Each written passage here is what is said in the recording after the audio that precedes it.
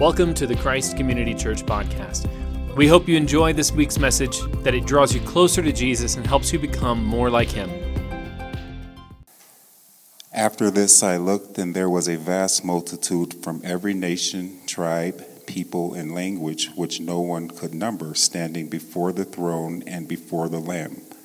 They were clothed in white robes with palm branches in their hands. They cried out in a loud voice, "Salvation belongs to our God, who is seated on the throne, and to the Lamb." All the angels stood around the throne, and along with the elders and the 4 living creatures, they fell face down before the throne and worshiped God, saying, "Amen. Blessings and glory and wisdom, and thanksgiving and honor and power and strength be to our God forever and ever. Amen." Then one of the elders asked me, "Who are these people in white robes, and where did they come from?" I said to him, "Sir, you know." Then he told me, "These are the ones coming out of the great tribulation. They washed their robes and made them white in the blood of the Lamb. For this reason they are before the throne of God, and they serve Him day and night in His temple. The one seated on the throne will shelter them. They will no longer hunger. They will no longer thirst. The sun will no longer strike them, nor will any scorching heat. For the Lamb who is at the center of the throne will shepherd them. He will guide them to springs of the waters of life, and God will wipe away every tear from their eyes." Praise be to God. Woo! I hope you're ready to get into the thick of it. I mean, it's a good thing we had that Easter break, because we are really getting into the sticky of Revelation now. And it's going to be a wild ride. It's going to be a really crazy crash course too, because we're covering like 2 or 3 chapters every week for like the next 7 or 8 weeks. And then we're going to finish up. But we're doing this in broad strokes. And here's why. We're going to cover Revelation in broad strokes because if we start getting into every tiny verse and every little thing, then we get into all the crazy different interpretations, and we're going to get in the weeds, and we're going to get stuck, and there's going to be like 17 different meanings for every little thing. But if we cover it in broad strokes, then we can really see the overarching theme of Revelation, and we can kind of pull out the large stuff that God wants, because I think sometimes when we approach this kind of stuff in the Bible, we get mired in the minutia and in the icky little tiny little things, and we miss the big picture of God's glory and God's plan. And that's where we want to stay, because that's the encouraging stuff. So today, again, in the thick of it, we're covering like the 4 horsemen of the apocalypse, okay? We're covering the first 7 seals. These are the first of the visions of Revelation. It's going to be a wild ride. So let's jump into it here, though. During World War I, H.G. Wells wrote a number of pamphlets. And in these pamphlets, H.G. Wells referred to the war, the Great War, the First World War, as the war to end war. And he wrote so many of these pamphlets that eventually he compiled them into kind of a book that he titled The War to End War. And that's really how he and so many people saw World War I. This was such a huge conflict. This was such a major war that how could anyone want to engage in war after seeing this? It was the bloodiest, most evil conflict the world as a whole had seen in a very long time. And there were so many different groups of people engaged and involved in this conflict that there was just no way of conceiving of anything worse than World War I. And yet we know what happened, right? World War I ended, and it wasn't the war to end wars. It wasn't the war to end war at all. In fact, only 25 years later or so, we enter into World War II, which in scope and scale was magnitudes larger than World War I in terms of the loss of life. And so people began to use that phrase from H.G. Wells, the war to end war, as a pejorative, as a kind of put down. They used it ironically, as though World War II were now the war to end war. But people knew that war wouldn't end, because only a few years after World War II ended, we find ourselves in the Korean War. And then you've got Vietnam. And you have all kinds of minor conflicts happening all over the world that we aren't even aware of today. And war continues. After Vietnam, you've got the Gulf. And then from the Gulf, you're going back into the Gulf in the early 2000s, and we're still there today. War and conflict have continued on throughout human history. In fact, human history is really just one big cycle of conquest and war. And it's funny because the good guys in every war, however you reckon the good guys in every war, what they're really seeking is peace. What the people in war, what the people who are engaging in this conflict, at least one side just wants peace, but they have to stand up to some aggressor in order to find some kind of peace. And what we have learned over and over countless times throughout history is that war will never end in peace. War cannot produce peace. There was this great song on this album, Mockingbird, by Derek Webb back in the early 2000s. And one of the lines, he didn't originate the line, but I like the way he put it. The line goes, "Peace by way of war is like purity by way of fornication." You can't do it. You can't get there. War will never end in peace. War begets conflict. Violence begets violence. Conflict begets conflict. And so we're always looking for the ultimate end to it. We're looking for the ultimate end to conflict because we realize that the unjustness of war itself, even when one side seems to be more righteous than the other, the conflict itself, the war, the violence, all of it is unjust. The innocent die. People's lives are crushed and destroyed. Cities are wiped out. Today, you can go to the city of Damascus, one of the oldest continuously occupied cities in all of the world, and it was once this beautiful, amazing place, and today it lies mostly in rubble and ruin because of war and conflict. And there's no end in sight to the conflict in Syria. War will never win. War will never create peace. And that's what the scriptures are telling us today. That's what this text in Revelation is all about. Now look, we may have 17 different interpretations of the text that we're going to look at today, of the Lamb opening the 7 seals here in Revelation. And if that may even be confusing to you as I use that language. But like I said, we're covering this in broad strokes. And I think that the most responsible way to approach this text, the most responsible way to approach what we're going to enter into today is to see in it a cycle of human history. And so here we are. We have been in Revelation. We've kind of covered these letters that Jesus wrote to these 7 churches in modern-day Turkey, in Asia Minor of old. These 7 letters that he wrote addressing their particular situations. And then after that, the Apostle John, who is writing this, is taken into heaven. He's given this vision of the throne of God. And there's the throne in the center of this crazy menagerie of angelic beings being worshiped all the time. And the person on the throne is so bright, you can't even make out who he is. And the person on the throne is holding a scroll that has 7 seals around it. And John sees this scroll, and I think this scroll is God's will and plan for human history. And there's no one who can open this scroll because, after all, it was authored by God. And someone of equal authority has to open the scroll to reveal the contents of it. But there's no one on a par with God. There's no one equal with God to open this scroll. And then in chapter 5 of Revelation, we see this creature come forward that looks like a lamb that's been slaughtered. A lamb that's been killed. A bloody lamb steps forward. And this person has the authority to open the scroll that was written by God. Which in the context just says, this is God. This is God as a slaughtered lamb now, taking this scroll, this will of God for human history, and he begins to break open those 7 seals.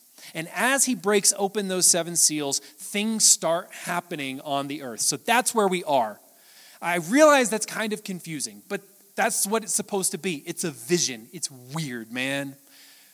And so the Lamb starts opening these 7 seals, and that's where we are in chapter 6. He opens the first seal, and then one of the 4 creatures that's around the throne of God. Remember, I told you there's this crazy menagerie of angelic beings who are surrounding God and worshiping him. Well, 4 of them are weirder than all the rest, and they're like these weird mashups of animals and people and eyes and wings, and it's very strange.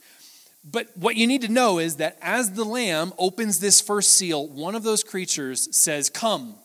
And as the creature says, "Come forth," we see a white horse and a rider on that horse come forward. And the rider is given a crown and a bow and sets out to conquer the world.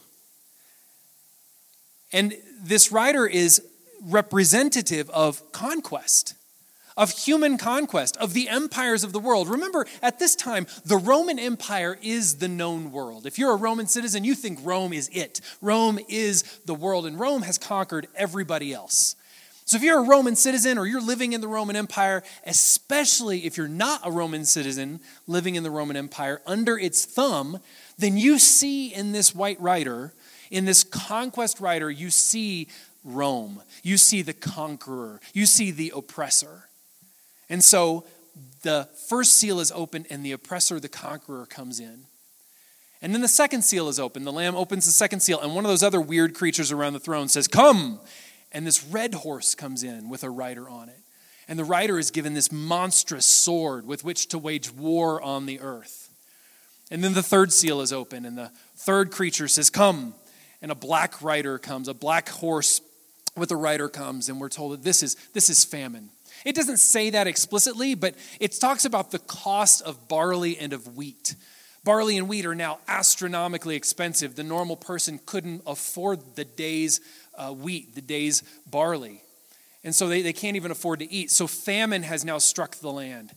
And then finally, we see the fourth seal broken, and the fourth creature around the throne says, "Come," and we see a pale green horse come forward, and this horse represents death and Hades, the realm of the dead. And we're told that this horse has the authority to take the lives of 1/4 of the world's population.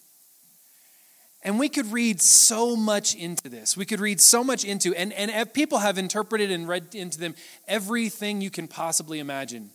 But I think if we're being responsible and we're just staying true to the context, I think that one of these things flows right after the other. Right? When an empire goes up to make conquest on the earth, how do they do it? They do it through war and conflict. And what inevitably follows war and conflict? Famine. Loss of food, loss of goods, the skyrocketing price of normal everyday staples.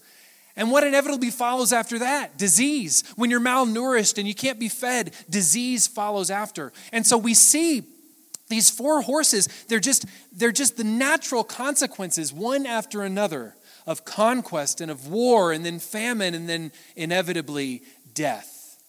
And that 1/4 of a population is just to say, so many people die as a result of conquest and war and famine. 1/4 of the population is just an astronomical number of people to lose their lives to the cycle of human violence. And I think as the Lamb is opening these seals on the scroll and we're seeing these horses come forward, what we're seeing is the inevitable cycle of human history. Because isn't this the story of human history? I mean, that sounds really cynical, doesn't it? That sounds really pessimistic, but it is kind of the story of human history. We are a warring species. We are a power-driven, conquest-driven people. We want our own, and we want to rule, and we want to run. Even when we think we're right, even when we think we're in the right, and we're good, and we're righteous, just ask the people that we're subduing if they think we are. Ask the people of Puerto Rico who feel like they live in a colony if the United States is really a great savior. I'm sorry if that offends you. But when you're a colonized people, you don't see the mainland in the same way as we do. When you're a colonized, conquered people, you don't see the ruling government. You don't see the empire the same way everybody else does. And so history is really just a matter of perspective. So regardless of who you think is in the right and who you think is in the wrong, human history has been this long cycle of conquest and of fights over power and inevitably then of suffering and of death. This is the story of humanity. We're a people bent on power, longing for suffering. And when that happens, when the suffering happens, when the power mongers get into control and they move in conquest and they bring war and they bring famine and they bring death, inevitably the church suffers. Inevitably followers of Jesus suffer. We saw this happen in the very life of Jesus. Jesus was seen as a rebel. Jesus was seen as one who was going to stand against Rome.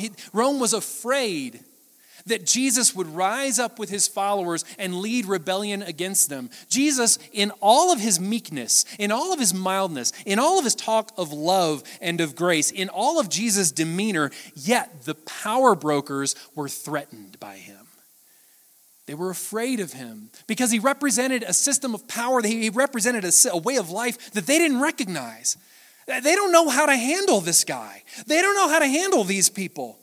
And when the church is true to Jesus Christ, when we follow in his way of life, when we follow in the way that he's called us to live, when we follow Jesus in the way that he's called us, when we follow in his way of life, the power systems of the world don't know how to handle the church.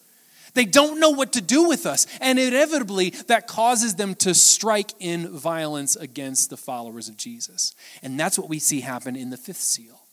When the Lamb breaks open the fifth seal, we see the martyrs. We see the people who have stood in their faith for Jesus Christ and have lost their lives for it. We see them in heaven crying out to the Lord, crying out to Jesus, when will it be over?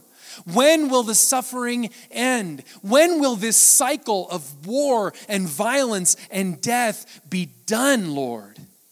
They're brokenhearted. Now, these have already lost their lives. They're already in heaven enjoying the presence of God. They have nothing more to worry about for themselves, but they are ultimately concerned about God's people on the earth, God's people who still suffer. Their hearts break for their brothers and sisters who are not part of this warring system, but are victims of it. Because they won't partake in the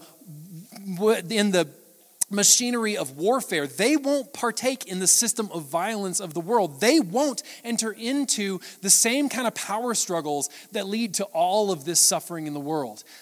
The church won't do it because we follow a crucified king. We follow a king who gained his crown by dying and rising again. We don't fit within the power structures of the world, which often means we'll suffer. The church will suffer. Jesus himself promised this.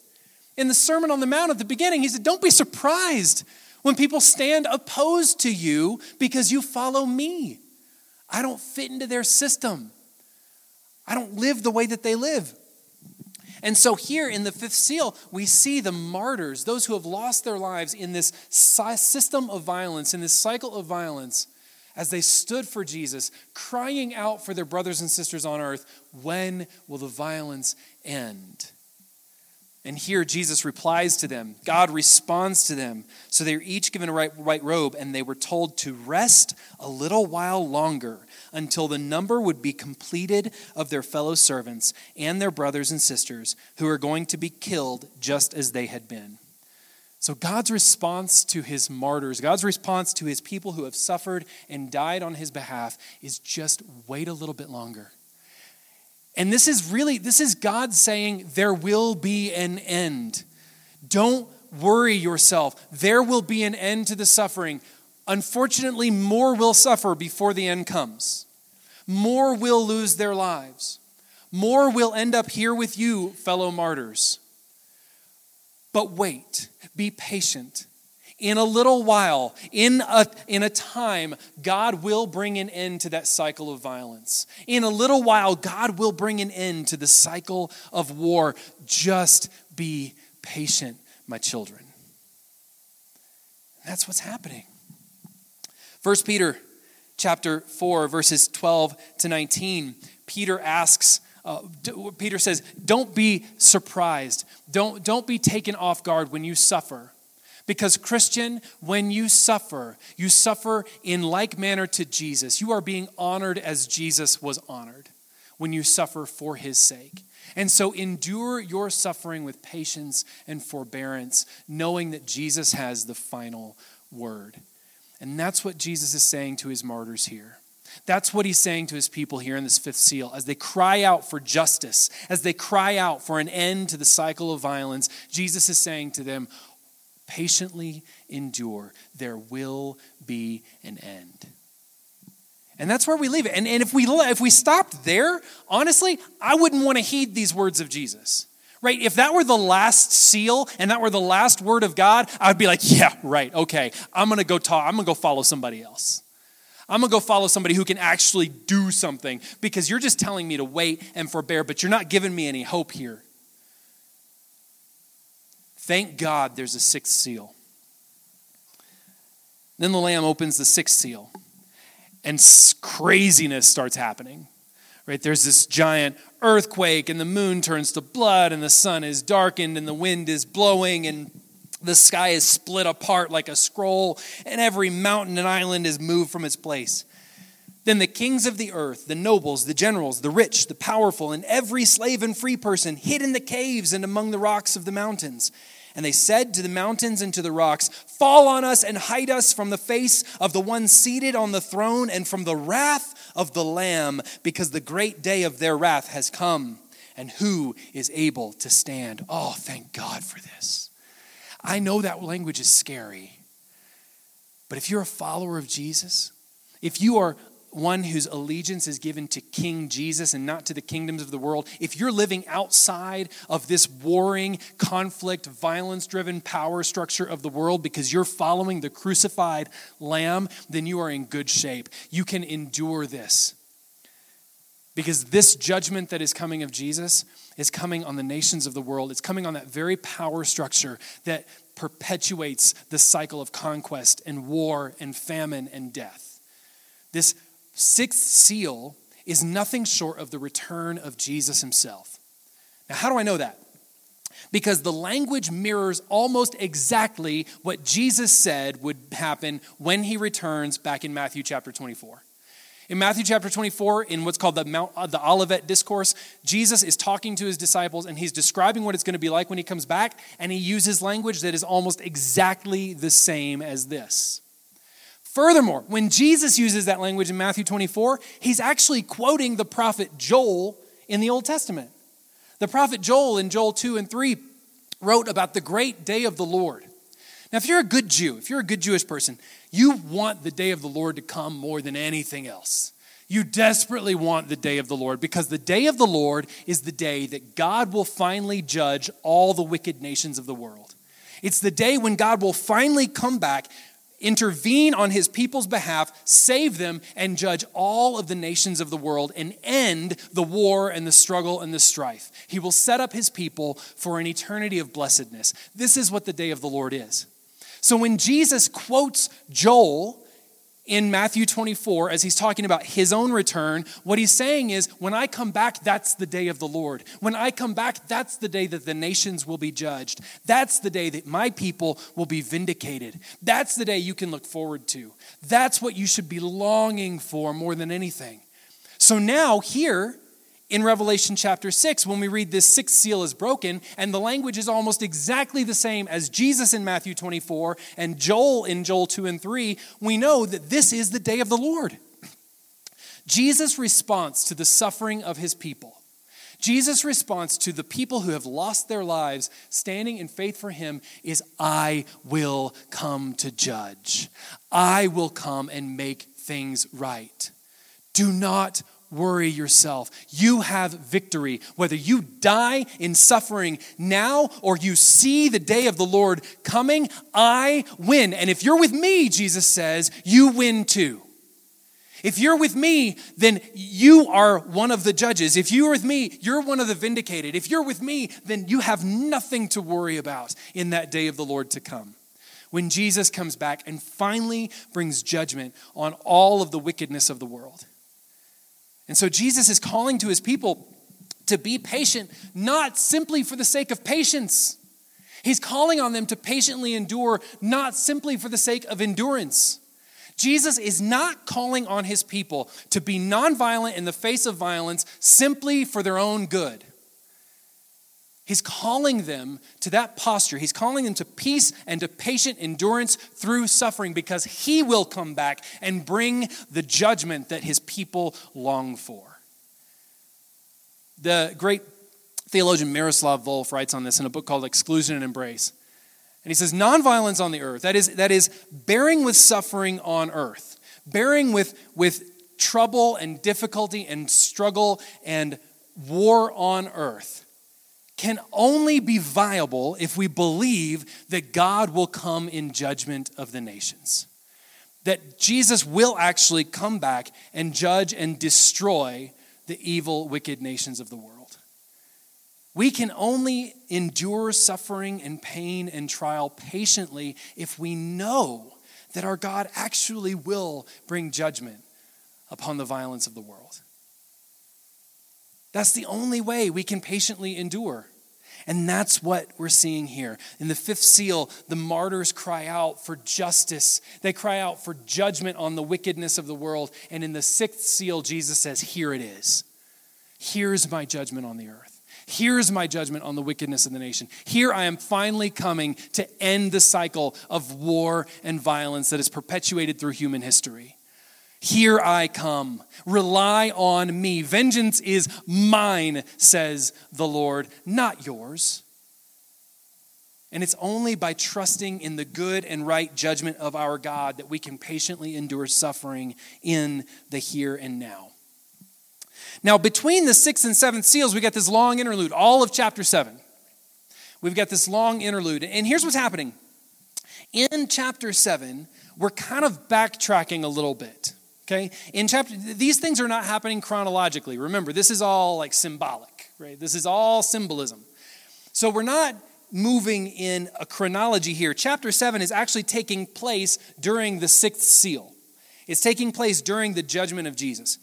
And Jesus says, or John says, after this I saw 4 angels standing at the 4 corners of the earth, restraining the 4 winds of the earth so that no wind could blow on the earth or on the sea or on any tree. Now, do you remember when Jesus was talking about his coming back, he said, the gospel must be proclaimed among all nations, among all people. Well, here in Revelation chapter 7, we see these 4 angels holding back the winds until the people of God can be sealed. Track with me here, okay? The 4 angels are holding back the judgment of God. They're holding back all of this craziness that's happening at the return of Jesus, these earthquakes and the moon turning to blood and the sun being darkened and the wind and all that stuff. They're holding back the judgment of God until all of the people of God can be sealed. That means that they're confirmed as belonging to him. What Jesus is saying in chapter 7, what God is saying to us here in chapter 7 is that, look, Jesus is waiting to come back so that as many people as possible can know him when he does. He's holding back, not in punishment of his people, not to make us suffer longer, not to make us have to deal with the difficulties of the world longer, not because he doesn't love us. Jesus holds back in mercy. He holds back in grace. So that in the meantime, we can share his gospel, we can share his good news to the ends of the earth, and as many people as possible can come to know him. Why? Why? Well, this only works if we're not universalists. This only works if we actually believe that you have to follow Jesus in order to escape his judgment, that you must belong to him, that all of you must be in allegiance to him and not in allegiance to the powers of the world in order to escape his judgment. Jesus tarries, Jesus waits, Jesus doesn't come back so that we can get out there and get busy about telling people about his goodness. So we can get out there and get busy about telling people about the goodness and the grace of our God, calling them to repentance, calling them to put their faith and their allegiance, not in the systems of the world and in the violence and in the war and in the power mongering, but in the crucified, risen Lord Jesus Christ, so that they can escape the judgment at the end. And so chapter 7 is a comfort to the people who are still enduring on the earth. Chapter 7 is a comfort to Jesus' people in the world. To say, Jesus is waiting.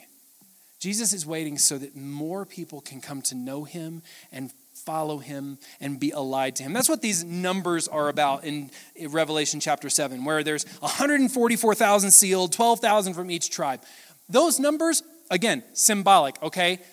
If anybody ever tells you like there are going to be 144,000 Jewish people saved by Jesus, that's nonsense, right? If somebody tells you like there's only 144,000 who are going to be like the leaders in heaven and then the rest of us are kind of peons, that's not really true either, okay? These numbers are symbolic for the whole people of God. 12 represents completeness. It's the number of the tribes of Israel. It's the number of the patriarchs of Israel. It's the number of the apostles of the church. It's the number of the leadership.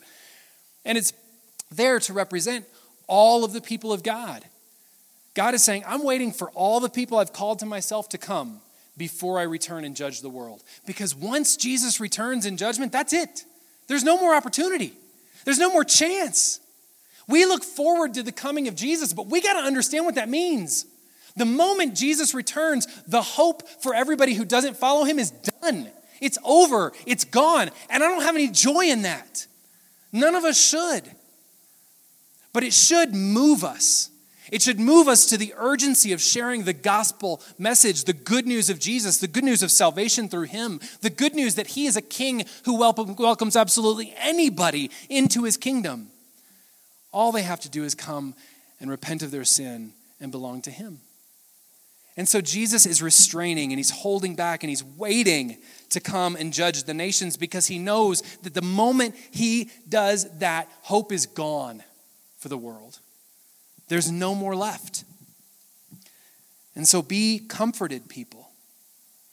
And then we come to the text that Terry read for us, where John is there and he's got one of the elders. It's one of these menagerie around the throne of God. And the elder asks John, who do you think these people are? These people dressed in white robes who were singing God's praises. And he says that they're everybody. It says everybody who lost their lives during the Great Tribulation. Now, I don't believe in like a 7-year tribulation before Jesus comes back. I don't get into all that jazz. I think he's talking about all of the time from Jesus rising again until his coming again. These are all days of tribulation. They're all days of violence. They're all days of difficulty. And so John is now looking out on this vast crowd of people who have lost their lives in all the span of time between Jesus' resurrection and his second coming. And they're singing praise. And they're dressed in white robes. And they're honoring the Lamb. And we read here that in that day, that the Lamb will wipe away every tear from their eyes. He'll guide them to springs of the waters of life. This is the future for everybody who follows Jesus. The future for those who have allied themselves to the power systems of the world, who have allied themselves to earthly nations, the future for those who want to belong to the world and want to engage with the world on its own terms and in its own power and who perpetuate this violence and this war and this conquest, the future for them is the same as all the nations of the world under the judgment of the Lamb. But the future for those who follow Jesus, who give their allegiance to King Jesus, who repent of their sin and have faith in him, the future for them is eternal comfort and peace in his presence, where he will wipe away their tears. He will bring them comfort and joy for all eternity. And that's the future we get to look for. That's the future we get to rest on. And that's our hope. Remember, Jesus said, don't fear the one who can destroy the body, but fear the one who can destroy body and soul. Jesus is saying, don't be afraid of the systems of the world. Don't be afraid of the governments of the world. Don't be afraid of the systems. Don't be afraid of the people who would persecute you or put you down, because your hope is secure. Whether you lose your life in martyrdom here and now, or you live to see Jesus come back, you win if you belong to him, because Jesus has already won. Jesus wins. And it's only in hitching our wagon to his that we win too. But the good news is we don't have to do anything for that. All we have to do is say, yes, Jesus, I'm yours. Yes, I want to follow you. We don't have to build that up. We don't have to make ourselves good enough. We don't have to make ourselves righteous enough. We don't have to earn our way into his presence or into his good graces. He's poured it out freely on us. So today is the day to dedicate yourself to Jesus Christ. Today is the day to lay down your sin, to lay down your rebellion, and to say, yes, Jesus, I want to belong to you. When you come back, I want to be one of yours. I want this future, this eternal future of comfort and of peace and of joy in your presence. I do want to escape the judgment of the world. I don't want to be allied and give my allegiance to these evil power structures and to this system of conquest and war and violence. I want to belong to the crucified Lamb. I want to belong to the one who conquered death in the cross and in the empty tomb. I want to belong to you, Jesus, more than anything. I want to love as you love. I want to follow in your footsteps and live as you lived and as you now live. Jesus, be my King. That's who we want to be. That's who you want to be. In the day that Jesus returns, that's the person you want to be. The one whose full allegiance and full life is given over to the one who laid his life down for you. The one who left the tomb empty so that you could be resurrected too. And if you're already a follower of him, if you're already with him, if you've already given Jesus your allegiance, then it's time to go share that truth with everybody else, because the moment Jesus returns, there's no hope anymore. It's time to reclaim the joy of knowing our future is secure in Jesus Christ so that we can share that with others. Not in judgment, not in insult, not in giving offense, but simply in sharing the truth and the goodness of the grace of our God who laid down his life for you and left the tomb empty for you so you can experience his resurrection life. There is so much joy in following Jesus. And I only want you to experience that too, and to know that your eternal future is secure in him. That's what this chapter is about. Not about scaring you, but about presenting with us the joy of knowing our King Jesus and the security of our eternal future. That's what the silence in heaven on the seventh seal is about. It's in awe of who Jesus is. It's in awe of all that he has done. Even heaven stands in silence at the foot of the Lamb of God. Even heaven stands in silence at the glory of what God has done for us in Jesus Christ. And I pray today that you stand in awe of Jesus and all that he has done for you and for me. Let's pray. God, thank you. Thank you for these chapters that, God, seem so scary, that seem so hard, and yet, Lord, I pray that we find hope in them. I pray that we can find hope in our eternal, secure future with you, Jesus, our good and righteous King. Thank you, Lord, that you took our death and you have risen again in order to raise us to new life.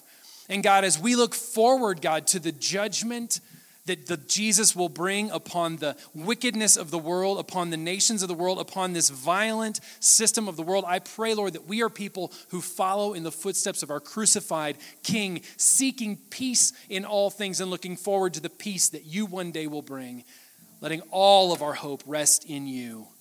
Thank you, God. Thank you for all that you have done, and thank you for the future that you have promised and secured through the blood of Jesus Christ our Lord. It's in his name I pray. Amen. Thanks for tuning into the podcast this week. For more information on Christ Community Church in Southeast Denver, visit christcommunitydenver.org.